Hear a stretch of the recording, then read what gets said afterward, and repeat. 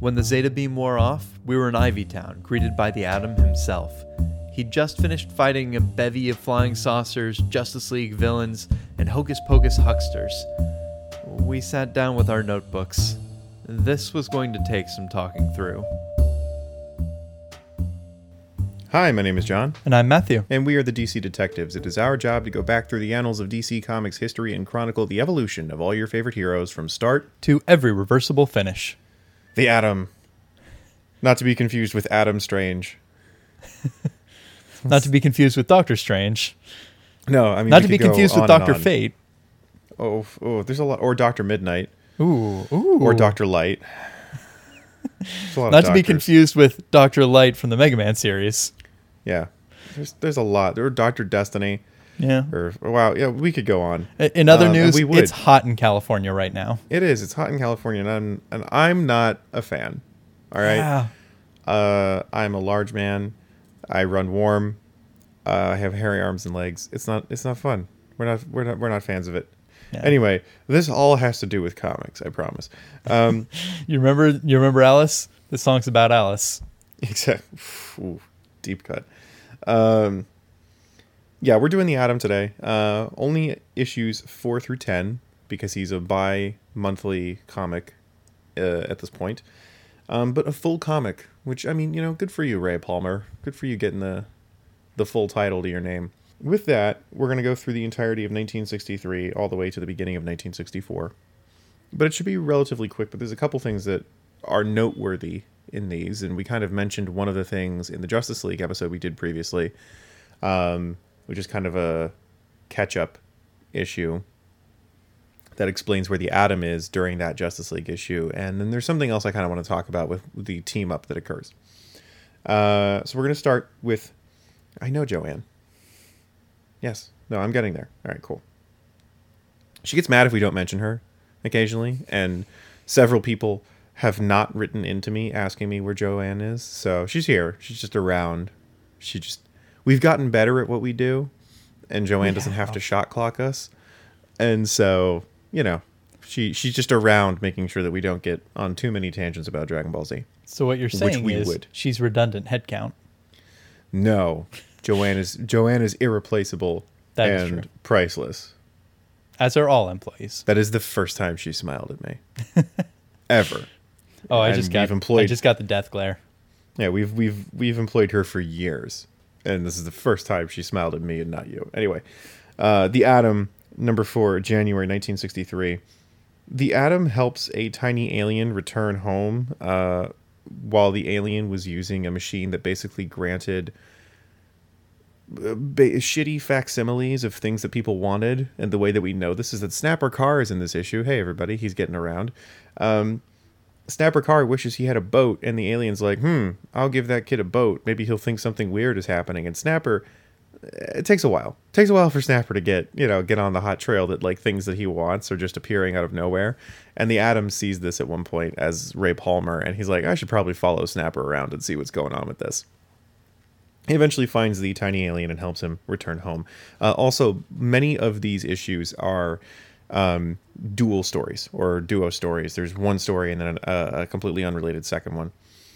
So the second story in this one is the Atom foils a crook who impersonates people. He hypnotizes and frames them for crimes that he commits. So he dresses up like the people he hypnotizes and then commits a crime while they're doing something else and kind of essentially gives himself the perfect alibi and also gets them thrown in jail. The reason the Atom is around this is because, remember, Jean Loring, Ray Palmer's girlfriend, is a really good lawyer. So weird, strange cases get sent to her, much like Perry Mason.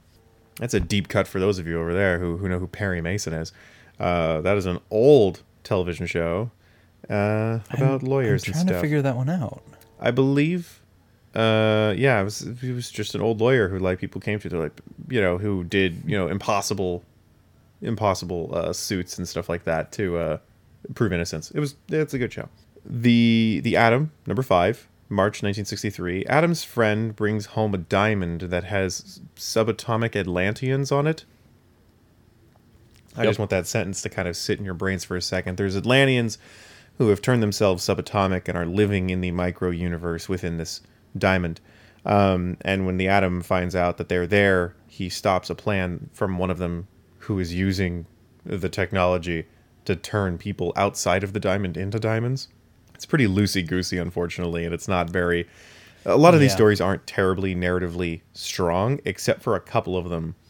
And those are the best of them. That is not where these stories shine. There are other locations in which these stories shine.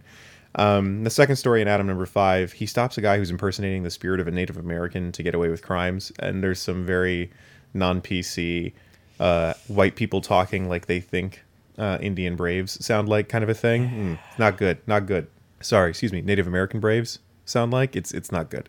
The Atom number 6, May 1963. Atom stops a man framing a magician and his helper for robberies. It's pretty standard. The second story in this issue is a time travel issue, and there's a lot of time traveling going on because this is the second time we've seen the Atom time travel, because the first time we saw it was the last story we covered in the first episode with the Atom, The Secret of Al-Atom's Lamp, or Aladdin's Lamp. God, I forgot about that pun. So did I. It's terrible. I had to see it because I saw it in the anthology. It's the story right before the one we started with. And he goes back in time using that weird magnet light construction that his fellow professor makes. And he helps Lady Jane de la Mare capture the infamous highwayman Dick Turpin. That's the whole kit and caboodle for that that story. Well, there is one other bit to it that goes nowhere, and I feel obligated to bring it up because it occupies page space at least. The highwayman's, like, it's portrayed as though his real name is I think it's Thomas Palmer. Yeah, Tom Palmer. And which is especially weird because first off, I assumed that was just something that Gardner Fox had invented because it felt like they were building up to, he's Ray Palmer's like great grandfather, and then nothing happens with it. It's just a reason for him to go investigating in the past. But B, that's also not even the historical figure's real name. It was an alias that he worked under at one point, apparently. And B, it was, I think, John Palmer instead of Tom. Yeah, there's just weird. Several inaccuracies going on here. It's almost like Gardner Fox didn't have Wikipedia. And or an Encyclopedia Britannica. That, actually, the thing that's crazy is at that point, that was probably still that like giant stack of books. I'm sure. And you know what? At this time, Marsden's wife was probably still writing for it. That was her job. She wrote for the Encyclopedia Britannica. We're going to move to the Atom number 7, July 1963. Atom and this is the first and only whole story in this episode that encompasses the entirety of the issue. Atom and Hawkman team up, which is kind of cool. Hawkman is trying to find some radiation that's emanating off a device that he recognizes from Thanagar, and the Atom is trying to catch some crooks. They kind of cross paths, and when Hawkman kind of loses trail of the atomic energy, he meets up again with the Atom. He goes like, "Hey, so this is what I'm doing. Can you help me?" And Atom's like, "Of course, good buddy." Remember, Hawkman is not a member of the Justice League at this point. They're just crossing paths, but they're both Gardner Fox properties. So that's kind of the tie that binds them together here.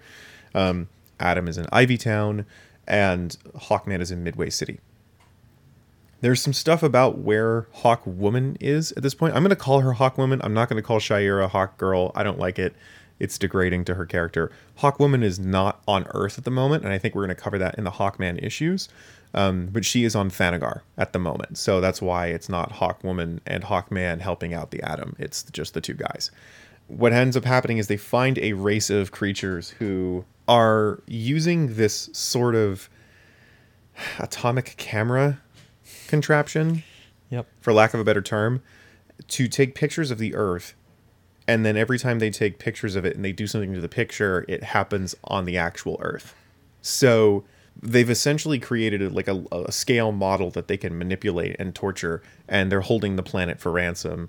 The people of Earth are like, yeah, we're not going to surrender to you, tiny aliens. And Hawkman and Atom stop them, which is kind of cool. It's an interesting story. At the end of the story, we see Ray and Jean going out doing some bird watching, and they come across Carter and Shaira in their civilian attire, and they end up like having a double date, even though Adam and Hawkman don't know each other's secret identities. They just kind of go like, that guy seems like a cool dude. And that's just, I'm going to talk about this later, but that's just how the issue ends. It's like they catch the bad guys, they save the world, and then they end up going on a double date. It's pretty wholesome all around. Even the aliens do something to the planet that doesn't actually kill anybody, which I thought was really funny. They're like, we're going to do it non-lethally just as a warning shot. I'm like, you just tore a fucking giant hole in the planet and you made like this huge crater and that didn't hurt anyone. Okay, sure. I'll bite. We're going to go to the Atom number 8, September 1963. The second most important issue, because one of the stories in this one has to do with Dr. Light. Dr. Light escapes from jail and goes to his weird light dimension plane of existence that he uses, and the Atom tracks him down and goes to that dimension to try and fight him, and he traps the Atom in a light bulb that can fit the Atom in it. And he says, like, when I'm done with, when the light bulb's done with you, you'll turn to gas and you won't be a problem for me anymore. And he leaves him in this trap, and then goes to try and do the same thing with the Justice League. Now, the Justice League is off-world at the moment, doing something else in a Justice League issue. So the Atom has to break out of the light bulb by himself, go defeat Dr. Light, and then he arrests him. And then when he gets back, he tells Snapper about the story, and then the Justice League walk in and go like, oh my god, Atom, where were you?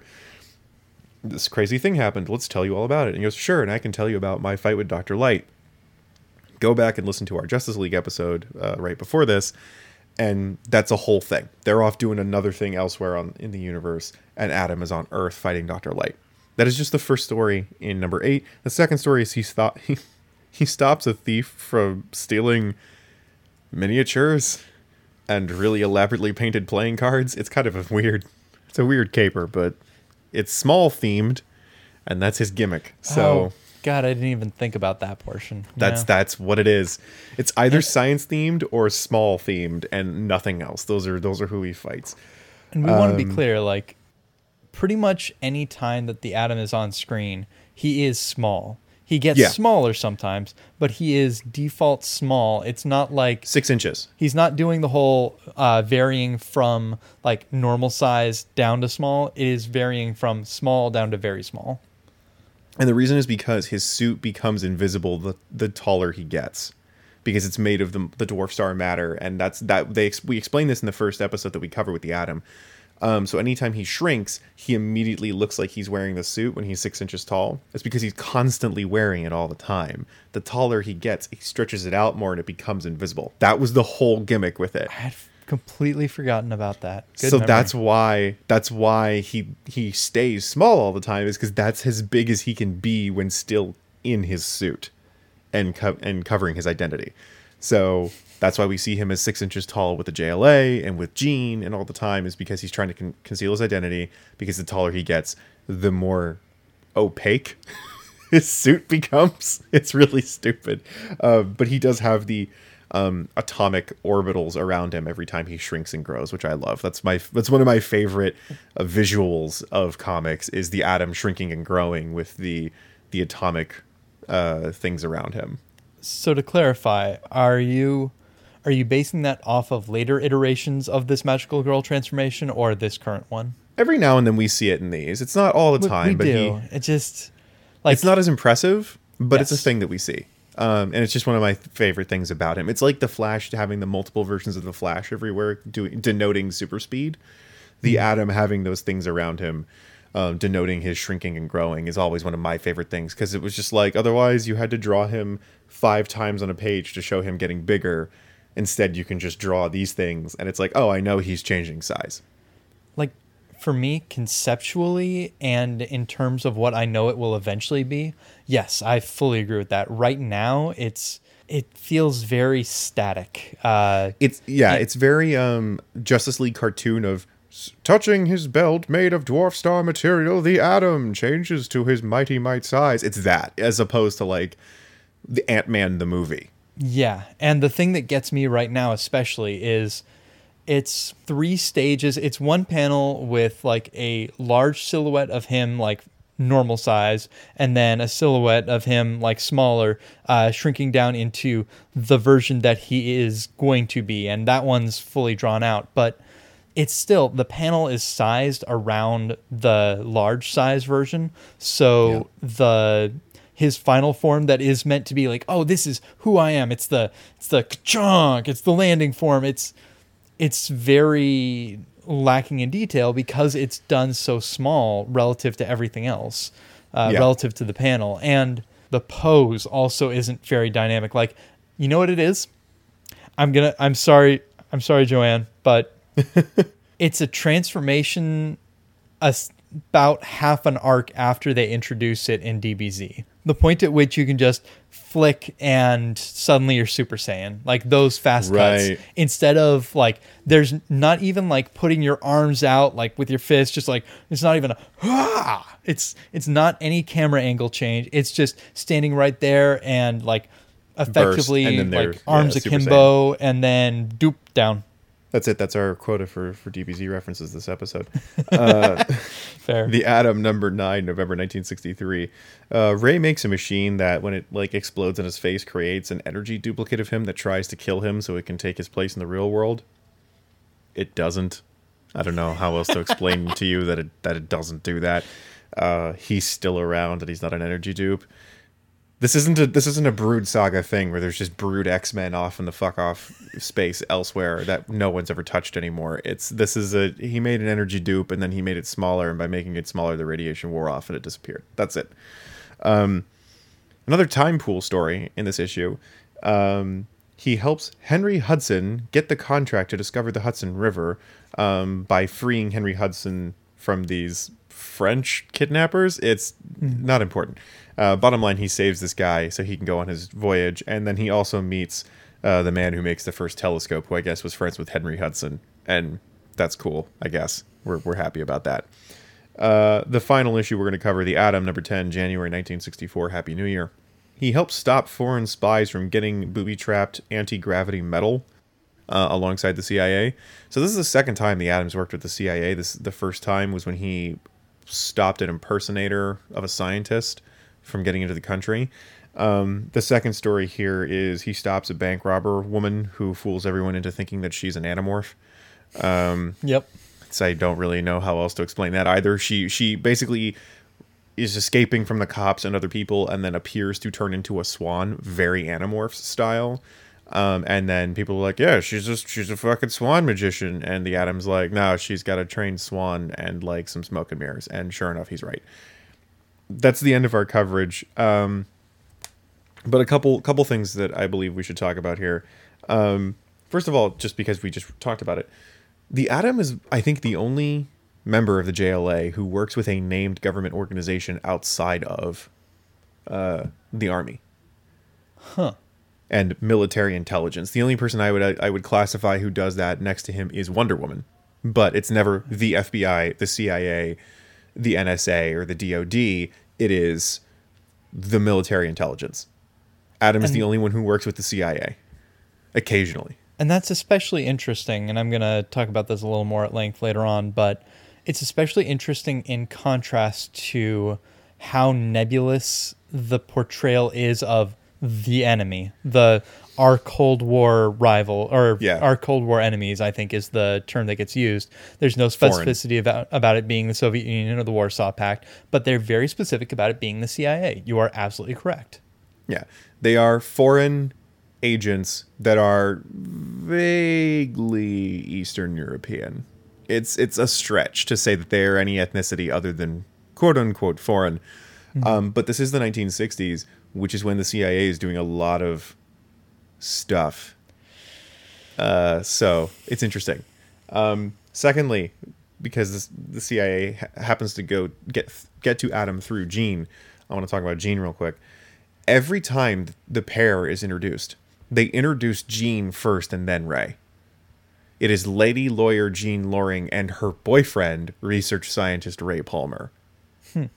And I have no idea why that's the case, but it's interesting because Gardner Fox is writing these. The art is done by Gil Kane. But for Gardner Fox to put the significance of the woman's title first in every introductory statement between the two of them, that is a weirdly feminist move by Gardner Fox, who is also the same guy who says "good girl" to Wonder Woman. It's such a, I don't know what it means. I don't know what it's a signification of, but I just found it really interesting that, like, most of the time, if not every time in these issues that we read through, Jean is introduced first. And Ray is tagging along with her on whatever it is that she's doing. Jean has never lost a case, apparently. Cool. Jean is a really good lawyer. I think that's really awesome that we kind of get that sort of clarification and characterization of her character, that she is really good at what she does. It's not just she's getting these cases by virtue of Ray being the Atom and sending them to her. She's actually a sought-after legal defender who has a reputation. Good for Jean. You know, very much the legal Lois Lane, despite the fact that she looks like Carol Ferris, almost exactly. Don't put the two of them in the same book; it will get confusing because they both dress like Jackie O. I don't know. Maybe that's a Gil Kane thing. Next, the next pair I want to talk about is Hawkman and the Atom.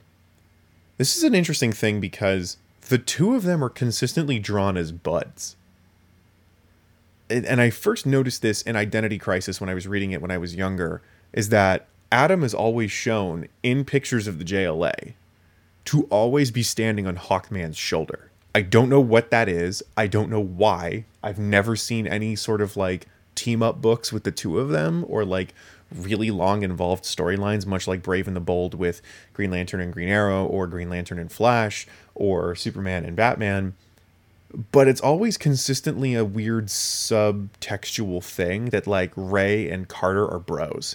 And I don't know. It's just a thing I've seen in Young Justice, in the sequence when everybody's getting inducted into the Justice League. Atom is standing on Hawkman's shoulder holding up his, Justice League ID. And this is the first time we've ever seen them team up. And now apparently they're best bros because their girlfriends are cool with each other too.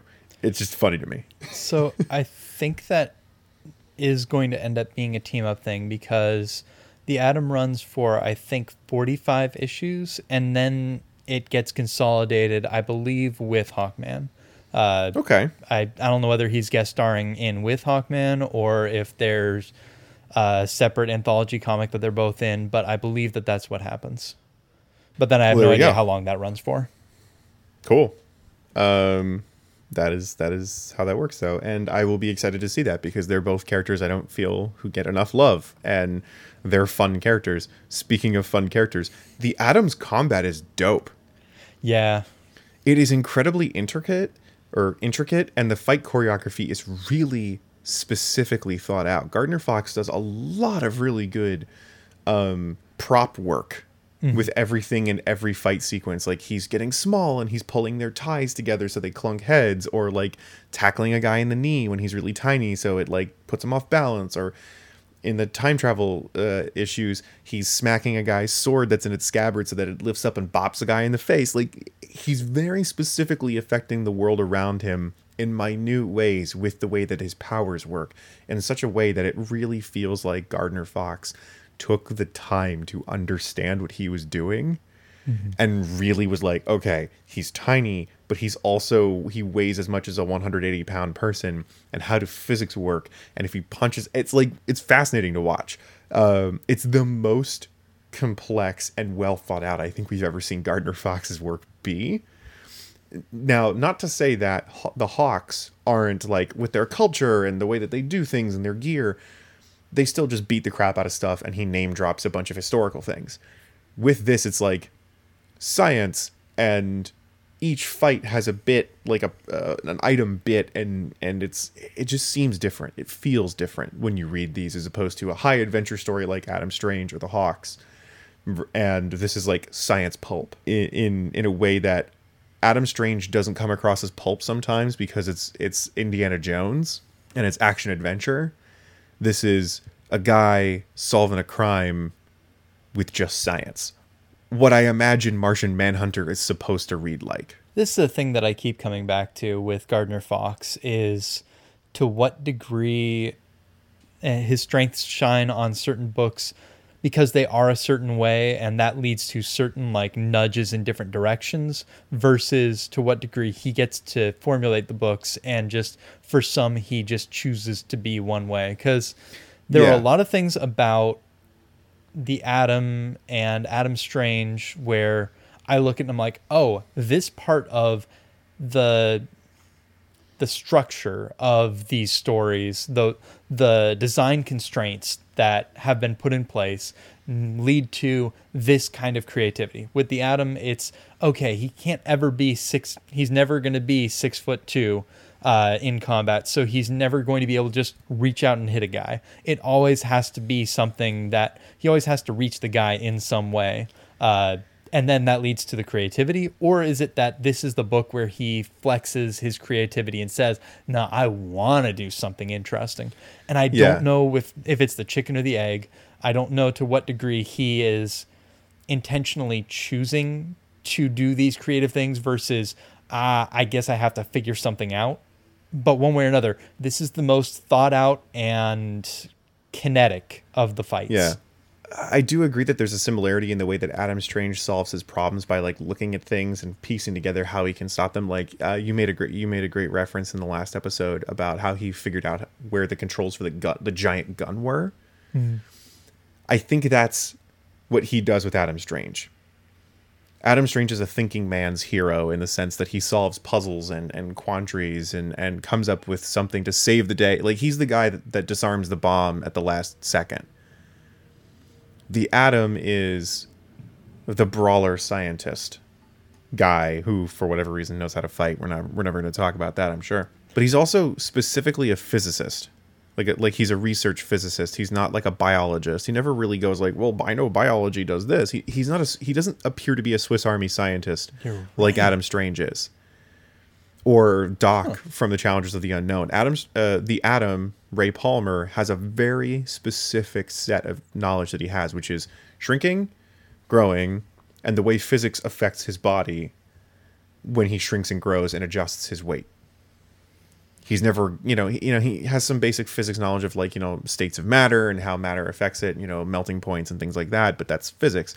He doesn't talk about biology or anything else. Chemistry, there's not a lot of chemistry talk either. He seems to be a physicist. And I think that's cool, is that this is where his area of expertise is, which is a thing that's brought up in the cartoons. There's an episode of Batman the Brave and the Bold where Aquaman and the Atom go into Batman's body in sort of a Fantastic Voyage situation where they have to cure him from the inside. And they're talking to each other, and Aquaman's like, well, what's the prescription, Doc? He's like, I'm a physicist, not a biologist.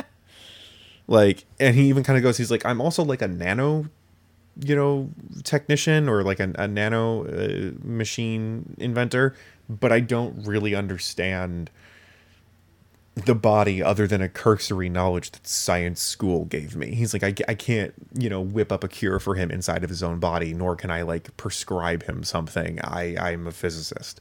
And I thought that's kind of cool that we kind of see the seeds of that here.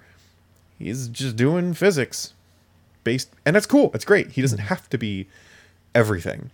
It's fun that he has a limitation on his knowledge, and it's fun that, like you said, he has to find a way to do this while tiny. That is his mission parameters that he's been given, and his rule set. Adam Strange was, you got to do it before the Zeta beam radiation wears out. The Hawks are usually, how can I incorporate ancient weaponry into this problem that you can use to then fight someone because history. How can I mace this? Yeah, how do I merge ancient history with future? How do I do that with science fiction? And the Atom is, okay, what if he was just like tiny? Like, what if that was his whole bit? What if he was just tiny, like a small guy? And it's fun. I mean, look, a third of these stories are great. Of the 6 or 7 issues that we read, less than half the stories that you read are great. Because it's standard Silver Age fare.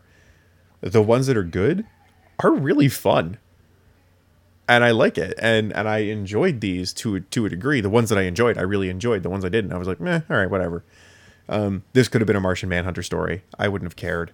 You know, like give this to Jean Jones. I don't really mind. You know, he could turn invisible and stretch, and there's no fire involved, so he would be fine. But the ones that are specifically atom capers, like the Dr. Light one was really cool. The one with Hawkman was really great. The time travel ones were fun. Like, they weren't particularly entertaining, but they were fun to see him, like, try and be tiny and save the day. I don't know. Like, they weren't amazing, but they were interesting to see how a guy whose main ability is shrinking solved problems in the 1600s. So I'll agree with that, but there's a specific thing that I want to call out that made it harder for me to enjoy those. They're the stories that most show Gardner Fox trying to show how smart he is. The thing that I kept coming back to was that they were stories where we had the most narrative asides of this means this. Like, those are the ones that get me the most, were this word that this character just used means this. A heath is a blank. God, I don't even remember what the other one, but there was something about like it wasn't a ship, it was something else. But he had characters use words and then the narrator explain them so that he could show how smart he was. He had little scientific facts about, oh, this is when this happened. More historical facts, I guess. This is when this happened. This was the context around this. And it was like, yeah, but... Some of it is flexing, yeah. Yeah, it was. I have that exact word written down. And it's one of the things that made me realize the difference between how he approaches that kind of exposition in a historical thing versus how Gardner Fox handled it with the sci-fi / like science fantasy stuff of Adam Strange and one of the stories of the Atom. Because it's just like, he'll do that mid-issue cutaway where someone explains all of the context of what led to the threat that's now facing us. It's like, oh, this is way more interesting than having just a little like narrative box aside. And I don't know to what degree that sometimes he's just better at it, and sometimes if it's future fantasy stuff, then it's easier for him to fall into the good pattern of doing those like explanations that are really compelling. I don't know. I don't know how much credit to give Gardner Fox. I've never known how much credit to give Gardner Fox, but those are more interesting than when he has... than when he plays Where in the World is Carmen Sandiego in the comments thread. There is a biography about Gardner Fox that I'm planning on buying. But also reading the start of the Adam Strange Omnibus, the foreword, it sounds like a lot of the science insertion was Julia Schwartz, who I believe had a degree in science. I did not know that. I think... Don't quote me on this. I will have to recheck my notes again. But according to the foreword, I think Julia Schwartz was really trying to shoehorn as much science into things as possible. And since the Atom is primarily an Earth-based hero, not an interplanetary hero, and he is based specifically off of physics, Julia Schwartz could have been like, put as much fucking science in this as you possibly can. Because these have to be educational. This is the most educational book out of all of them, probably next to The Flash. And John Broome is writing that. And I want to take a moment to expand on that, because I've mentioned this in the past, but I want to make sure I'm reiterating it. The amount of public service / educational posturing, that's probably the right word for it. Yeah. That happens not just in the stories themselves, but in the ads and other little bits that happen in the comics themselves. Put it this way, every single one of these issues included a one-page PSA for, let's see, it was things like, hey, stepping on a rusty nail, or stepping on a nail, like, it doesn't matter if it's rusty or not. Go in and get it checked out, because there might be tetanus. Then there's things about the importance of raising money for UNICEF. Every single issue has it's not just an ad, it's often intentionally integrating the DC characters to play up the importance of science, of learning, of libraries, of social justice, of international social justice.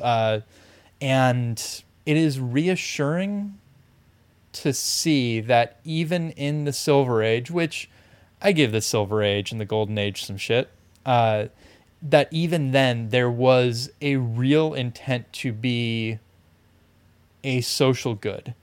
Because we're also at this stage, what I want to say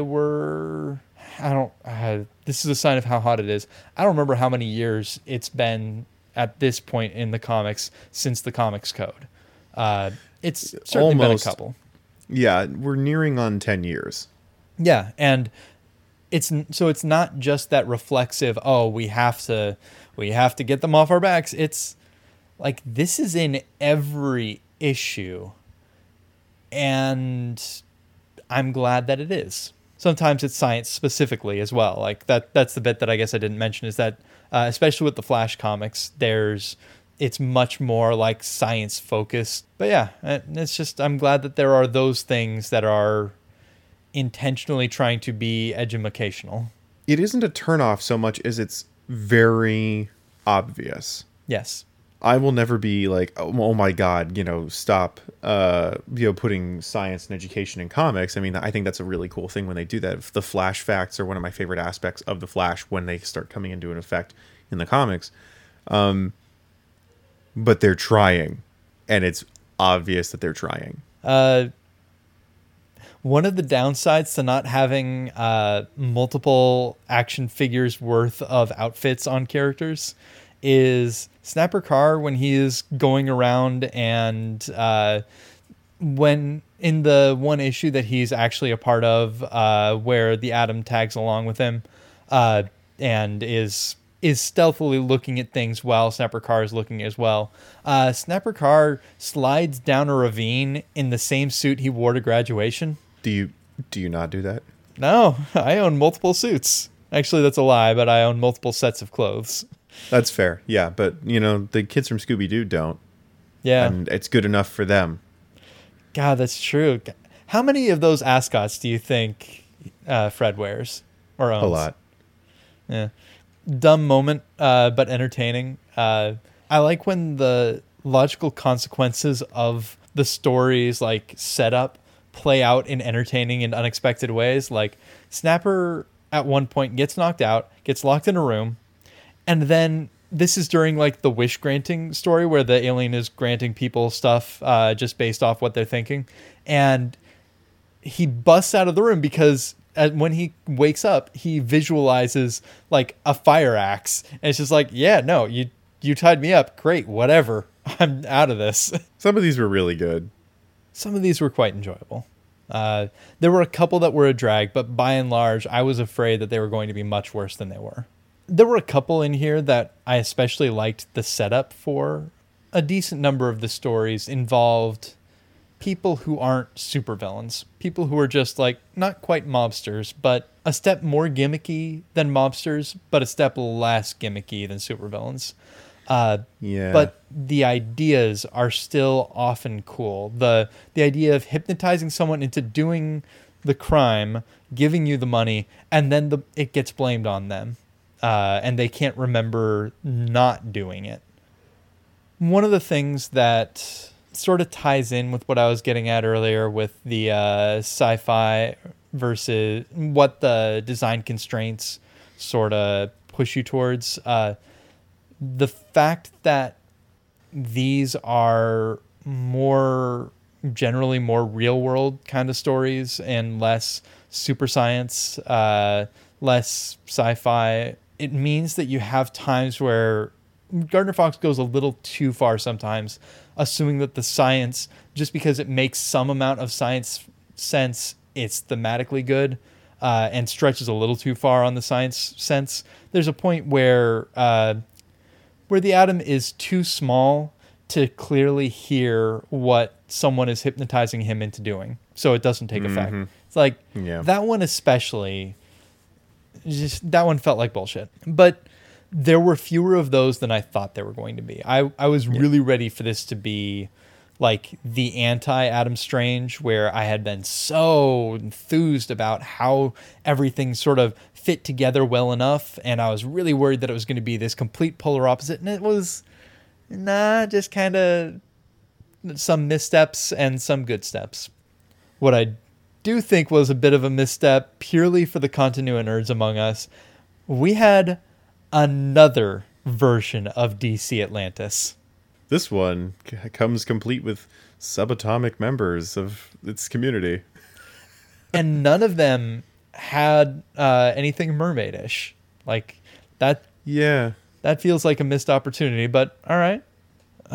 Speaking of science and real-world science, there's the bit about how the Atlanteans chose to go small instead of going off-planet to escape the fate that was going to befall Atlantis, specifically because there was another, I think it's the Van Allen belt around Earth of radiation, and apparently the science is okay on that. So for context, the Van Allen belts are just belts of radiation that are around the Earth that you have to go through in order to get out into space.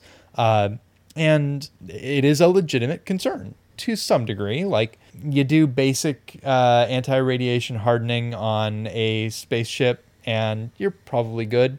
You're going to have more exposure out in space when you're not where you're not shielded by the atmosphere than you will going through for a short time the Van Allen belts. But yeah, it's something that's there, and it is possible for Van Allen belts to form temporarily, like temporary in the geological sense of there for, I'm guessing, like thousands of years, and then not there for thereafter. So there's at least some basic scientific truth behind the idea that there could have been another Van Allen belt that kept them from escaping up and away. Yeah, I just have written down in response to the bit that you called out where the Atom specifically is doing a bad impression of a Native American speech pattern. I just have written down, oh boy. Too far, Ray. Yeah. Too far. And it's specifically not the like wise Native American version. It's more Peter Pan. It's Bugs. It's extra. Bugs doing a Native American accent. That's true. And That's not true. a Native American doing it. It's Bugs Bunny pretending to be a Native American.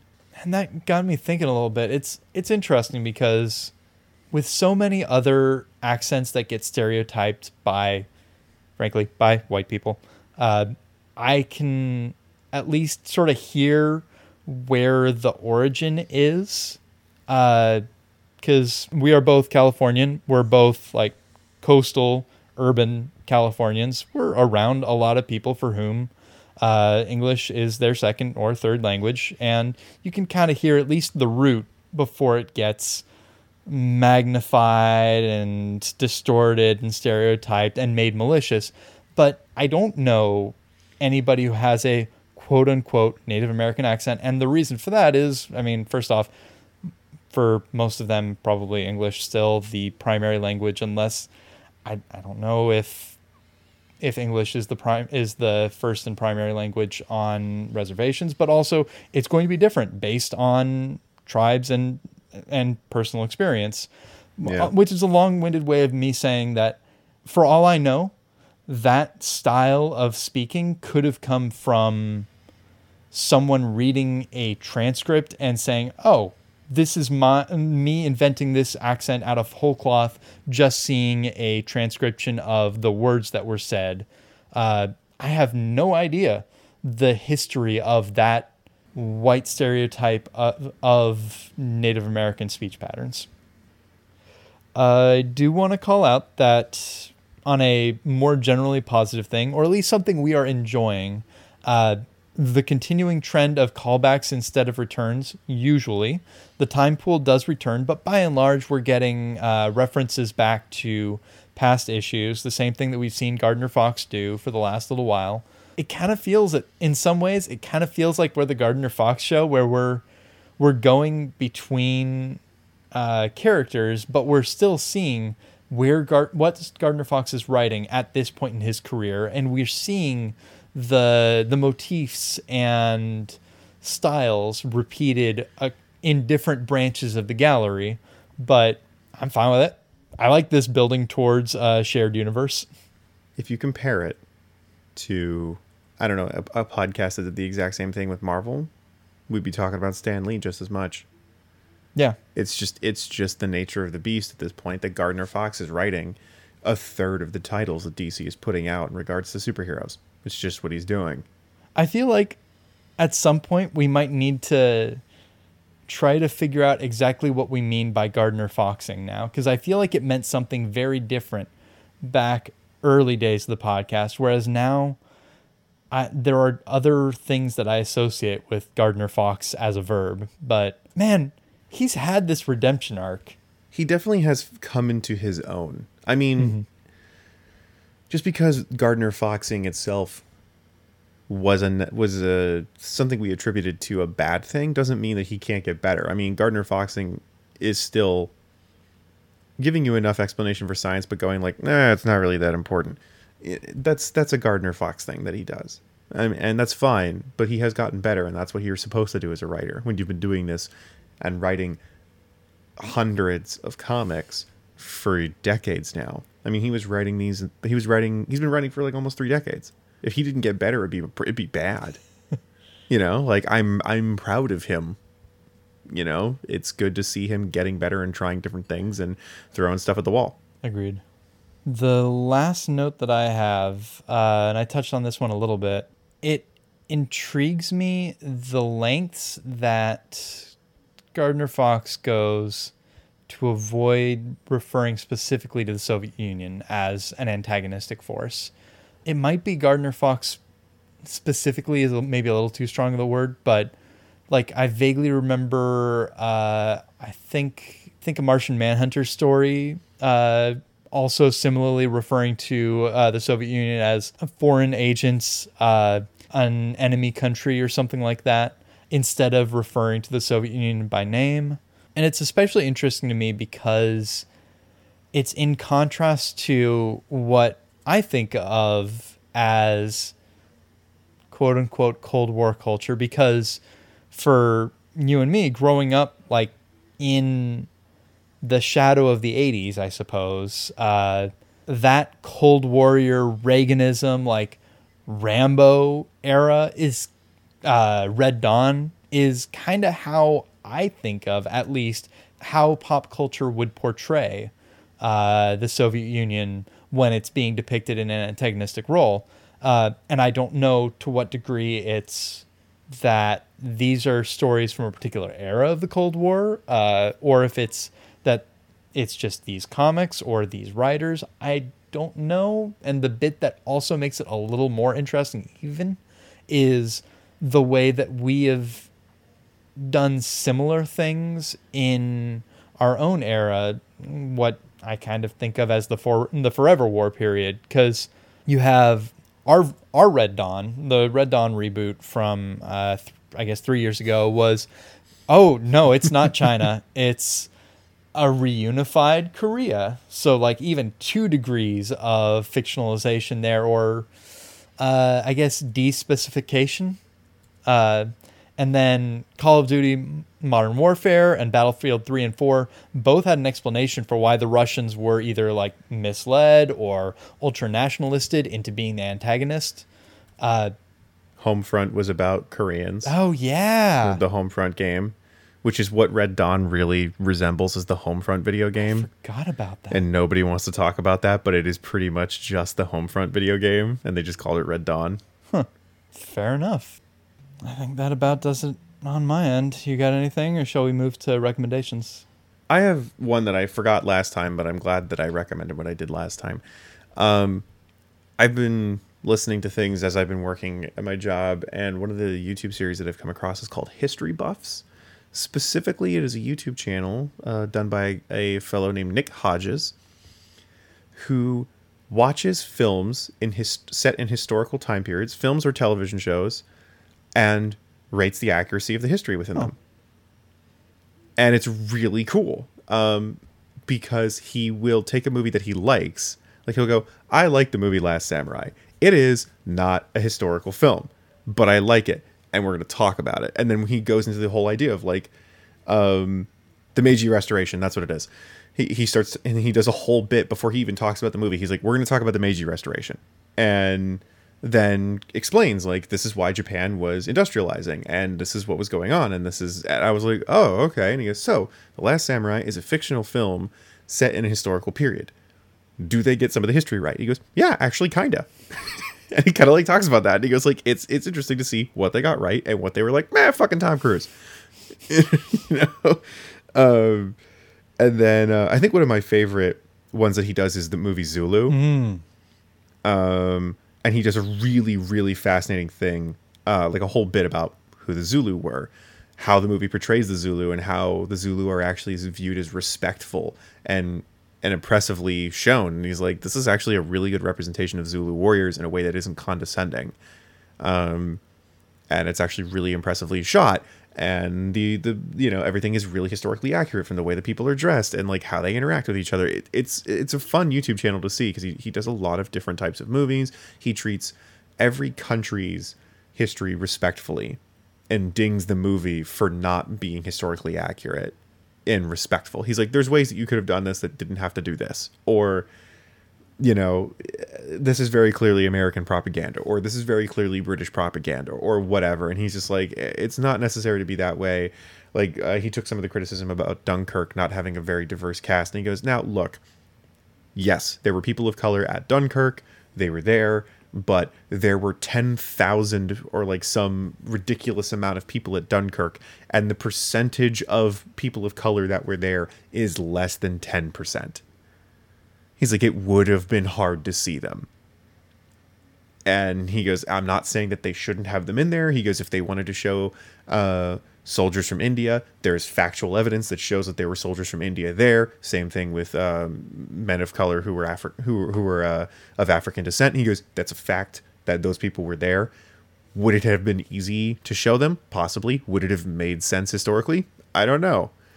And so he kind of does those types of arguments, which I really appreciated, where he doesn't ignore people asking for representation. He's like, I love Lawrence of Arabia, but the main Arab man in that film is played by Sir Alec Guinness. He's like, that's a white guy, and that's not right.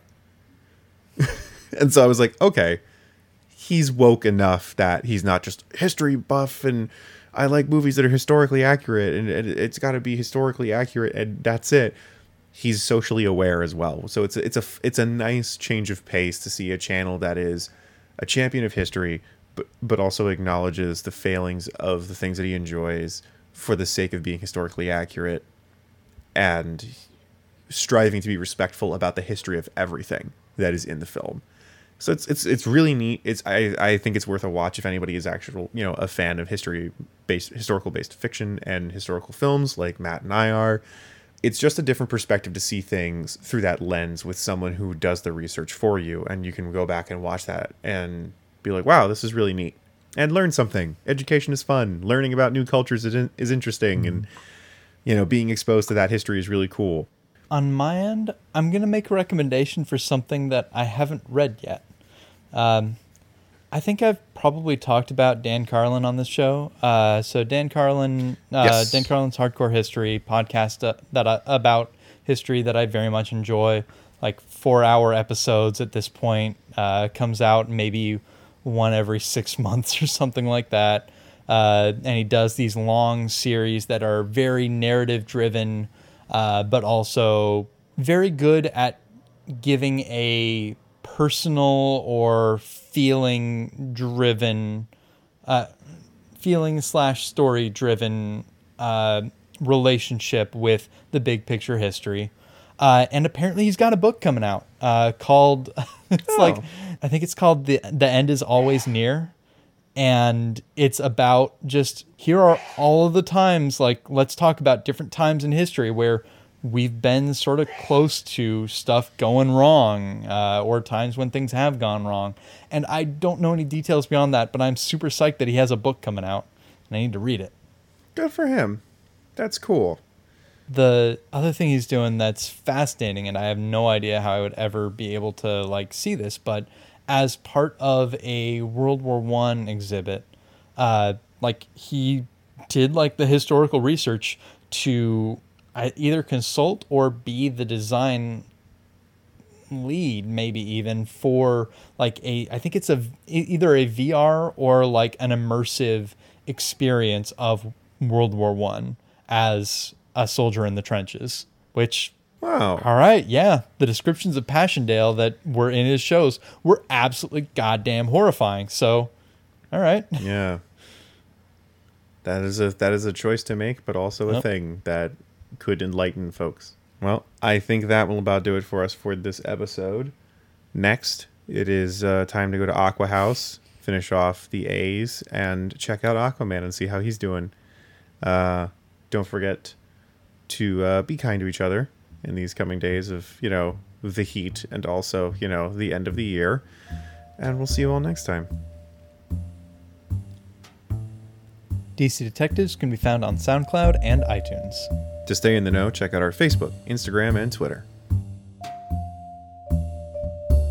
We hadn't expected this much crossover in the Atom stories, let alone with Hawkman. Gardner Fox's nascent shared universe was spreading through all of the books that he was working on. We said our farewells and checked the seals on our deep-sea diving suits. It was time to go back to Atlantis.